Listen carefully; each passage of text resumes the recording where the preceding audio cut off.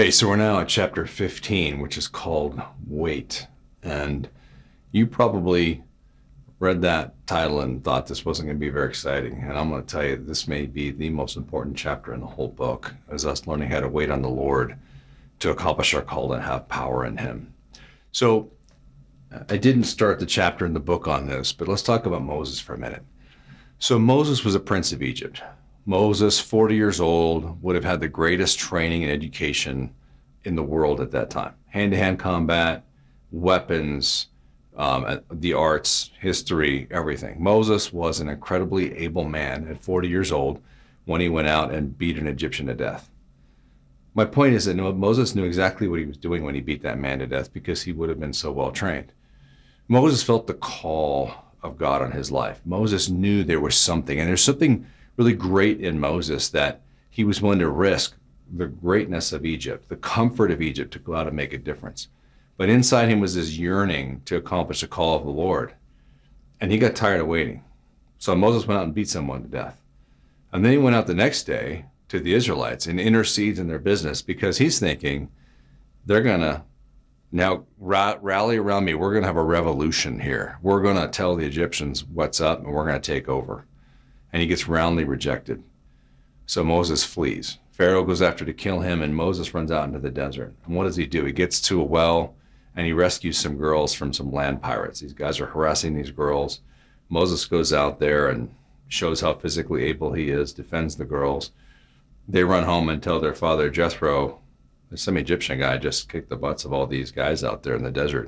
And he says, well, bring him home. He does, and he marries one of Jethro's daughters.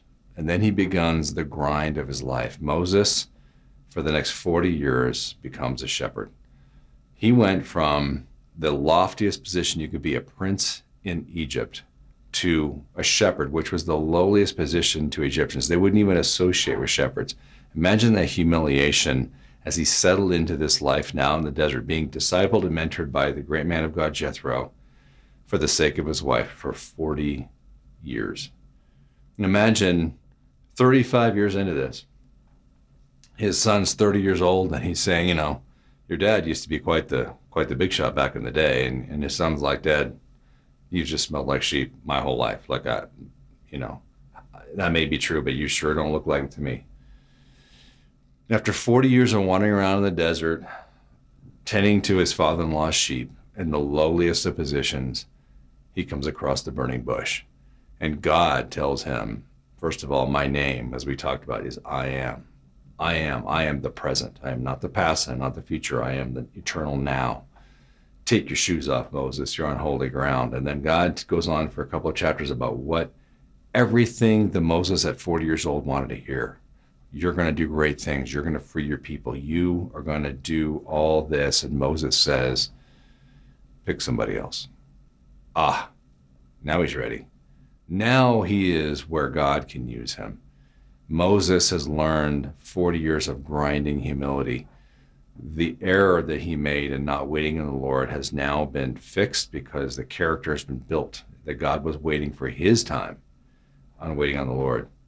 My son Hunter was bullied a lot when he was a kid. He was just a really small boy, and then puberty was really kind to Hunter, extremely kind. And Hunter got big and muscular and became this wrestler, and it became like his identity. And his freshman year of high school, he broke his collarbone. He's in 8th grade. And then his freshman year of high school, he became a pretty good football player on the JV team of a major football powerhouse. And he was the running back. Last game of the season, he breaks his collarbone again. And Hunter and I had to have this quiet conversation. And Hunter, and I do start the book with this story, although I'm going to give you a little bit more than I do in the book. But Hunter comes to me and he's just really frustrated. I don't know why God would do this to me. I don't know why. You've heard these things before and we've wondered them ourselves. Why is God letting me go through this? So as we're having this conversation, I said to Hunter, look, your coaches say that if you stick with wrestling only and give all to wrestling, then you will wrestle in college. You're good enough. But if you play football, it'll be so demanding on your time that you may not ever be able to become good enough in wrestling, and you're never going to be a college football player, Hunter. And sometimes a father has to be just candid with his sons. I agree there's a lot about building up your kids, but sometimes you have to be realistic. And I said, Hunter, you're not going to be. Now, the starting varsity running back at that time was Christian McCaffrey. And Hunter is a spitting image to Christian McCaffrey. Those guys could be twin brothers. They're both the same. They look the same. They both have blonde hair and blue eyes. And Hunter says to me, I don't understand. I look like Christian. I mean, we're very similar, and yet everyone says he's got a football scholarship at Stanford. They say he's going to play in the NFL. How come I can't? I said, well, Hunter, there's this thing called genetics. And Christian has his parents' genetics, and you, unfortunately, have mine. So welcome to Slowville, and welcome to, if you give yourself all to wrestling, you can be wrestling. So Hunter went through this faith crisis. If you're a parent of younger kids, all of us who are older can tell you that your kids will go through a faith crisis, and it'll look different ways, and it'll look different for all three of my kids. But for Hunter, he was like, I believe in God. I just don't think he's very nice, and I'm not sure if I trust him because he's let me go through all this. I mean, I was bullied. I went through all this stuff, and I finally, wrestling is my thing, and now I've got this broken collarbone. He's going to miss his freshman year of high school being able to wrestle. He wanted to be a 4-year state champion, all this kind of stuff. And what happened was Hunter ended up with a very godly wrestling coach, and he was going to a big Christian school. And so they sat next to each other all through Hunter's freshman year as he had to sit in the stands, that coach pouring wisdom into Hunter, godliness into Hunter. And Hunter came out of that with an extremely strong faith. And I remember Hunter's senior year, he went 37-3 that year in wrestling, but they had the state champion was returning. There's another state champion that had come up a level who was coming back. It was an absolutely stacked division, and even though Hunter was 37-3, he wasn't even supposed to get out of the first round of the state finals. And I remember that first round, he wrestled one of the top wrestlers in the state and absolutely destroyed the kid and pinned him. And I remember him coming and jumping into the stands in front of 13,000 people and hugging his mother. And what an incredible moment that was, of everything coming around, of Hunter having to wait and really get to a point of appreciating that moment and growing in Christ. Now this godly young man, here he is becoming an all-state wrestler. And we have to remember that God is not just interested in the end, he's interested in the means. We say we use things as a means to an end. It's one of the failures that we see over and over again in the church and in relationships, is that people want to hurry up and accomplish the task. And we have to understand God is there the entire time. And he's very interested in how we accomplish that task. For what reason? What's the purpose of our heart? And he will never stop working on your heart, even if he's using you to do something really great. Now look at the relaunch of Promise Keepers and all the delays and roadblocks that he's put in the way. As he said, Ken, slow down. I've got other things going on that you don't know about. You just wait. You wait prayerfully here until I come back and get you. And it's a very difficult thing, especially for men to do, to learn to wait on the Lord. But he plays the long game. He plays the eternal game. For us, what's so important to get on immediately, God's like, slow down, my son. We have a whole thing to do here. I've got lots of pieces that I'm putting into place, lots of hearts to work on. I love everyone as much as I love you. And we're moving everybody together in my plan. And so you get ready to move quickly when I say, but sometimes what I'm saying is, you just wait on me. Moses needed to learn to wait. And when he jumped the gun, it was a long, long process before he was able to get to be the Moses that we understood. And by the way, Moses, you think about a man who was able to lead 2 million people, men, women, and children, out into a desert with no food, no water, no plan, with an army pursuing him. What a great man that was. Beyond human ability, he was led by the Lord. But look the process that it took for him to get through the amount of waiting. Are you and I willing to wait that much time to let God work on our soul so that we can be as effective? Jesus said, be faithful in little things, and then I'll give you great things to do. We talked in the last episode a little bit about that. We want to do great things. God, I want to change the world. God says, oh, fine, start with your house. You want to change the world? Start with your wife. Start with your kids. Start with the kid down the block. What about the single woman's son? What about your friend's buddy? I remember my son Coleman came home one time and said, there was this kid at school who seemed to be really hungry, and Coleman would give him food once in a while and he would devour it. He said, Mom, there's something wrong with this kid. So Eliette, my godly wife of prayer, said, Coleman, get yourself invited over to that boy's house to sleep over and tell me what you see. So Coleman came home after that and said, I'm starving. Like, there's no food in that house anywhere. There's nothing to eat. I don't ever want to go over there again. So what Elliot started to do was to pack Coleman 2 lunches and then some. And she said, Coleman, I want you every day at lunch to sit next to that boy and just tell him you have too much food to eat and could he help you out?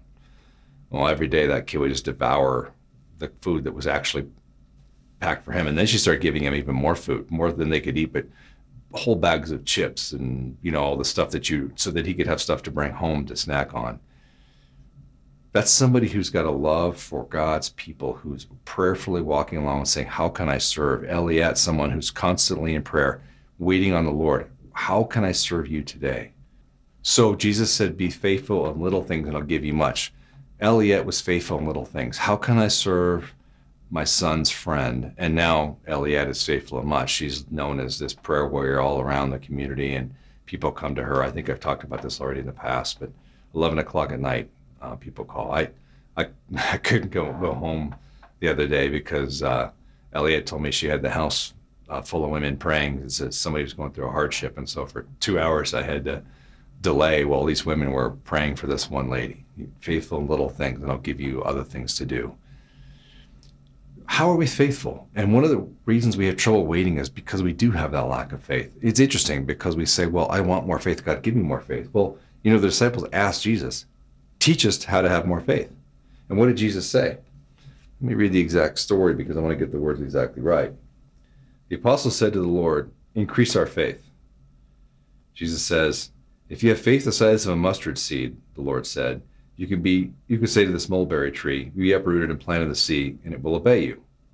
Okay, so they say, how do you have more faith? And then Jesus says, well, faith is like this. If you had a little bit of faith, you could move objects around. Now he's going to say how to have faith. Which one of you, having a slave tending sheep or plowing, will say to him when he comes in from the field, come at once and sit down to eat? Instead, will he not tell him, prepare something for me to eat, get ready, and serve me while I eat and drink? Later, you can eat and drink. Does he thank that slave because he did what was commanded? In the same way, when you have done all that you were commanded, you should say, we are good-for-nothing slaves. We've only done our duty. Oh, well, that doesn't sound like the normal attitude most of us have. So if we want to have more faith, if we want to be able to wait on the Lord, he says, work hard and don't get a thank you. And isn't that what we found in our experience, especially as pastors? How many of us toil and work and all we get is complaint? Sometimes I come home and my wife will say, man, you look tired. And I'm just tired of being talked at all day. I just feel like I spend my entire day with people yapping and yapping and yapping. And so few of them will make a difference. They just want to talk about themselves constantly. I've had to learn to be discerning about who I invest my time in, because I found, especially with needy men, there is an unending cavern of them speaking, and they're not going to change their lives. It's one of the reasons why I'm not a pastor. I've often said, if someone came to me for counseling and said, Pastor, I drink too much and it causes problems, and I would say, well, then stop drinking, stupid. That's not really a pastor's heart. I guess I have more of a prophet's heart, but it's unbelievable, and you all know what I'm talking about there. If we want to have more faith, we need to have the attitude that I am good for nothing. We have to understand what we were saved from. I in myself have no value. When I'm filled with faith, when I'm a faithful witness, I have immense value. But that didn't come from me. That came from the Holy Spirit living through me. And how does that all happen? It starts with the heart. It starts with service. I'm serving God's people, knowing I'm not going to get a thank you. The Lord says definitely, when you get done working in the fields, come in and serve me. And then when all that's been done, when everything's been handled, now you get to rest and take relaxation. That's how you build faith. It's not a requirement for salvation. It's letting us know, how do we truly get the heart of Jesus Christ? How do we have that kind of faith that we've seen in those giants of the faith, the Hudson Taylors, the George Muellers? How do we get to be like Corrie ten Boom? We work, and we don't expect a thank you for it. 1 Corinthians 2:15 says that the righteous man judges all things, but he himself is judged by no one. And I think we now starting to see, as this is the second to last episode that we're going to handle, that we see that as a man of God pursues him with everything in him, as he learns to wait, as he learns to pray, as he learns to be in the fight, people, they can't judge that man of God. They have no idea to even understand where he's coming from. There's nothing to grab onto. He becomes somebody who is an enigma to them. Like, well, who is this person? Well, how does he exist? How could he possibly be? And yet the man of God judges all things, that is, discerns all things, understands, begins to understand the heart of people. And this is where we're going in all this. As we now near the end, the next episode will be the last one we've seen, that as we become men of God, we start to become certain of who we are. We have an audience of one.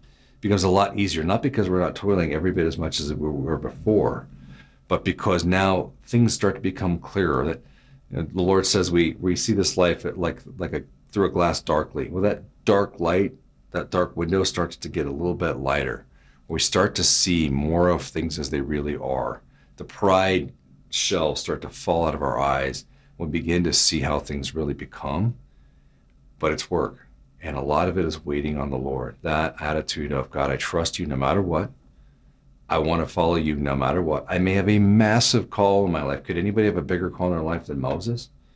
And yet, at the same time, I understand my job is to wait on you and wait on you to say when we go, not I say when we go. No matter how talented you are, no matter how much of a great speaker or a great writer, or how much you're able to rally people around you, the most important thing you can know all of that is to wait on the Lord. And when he gives instructions in a humble and a faithful heart, then we go.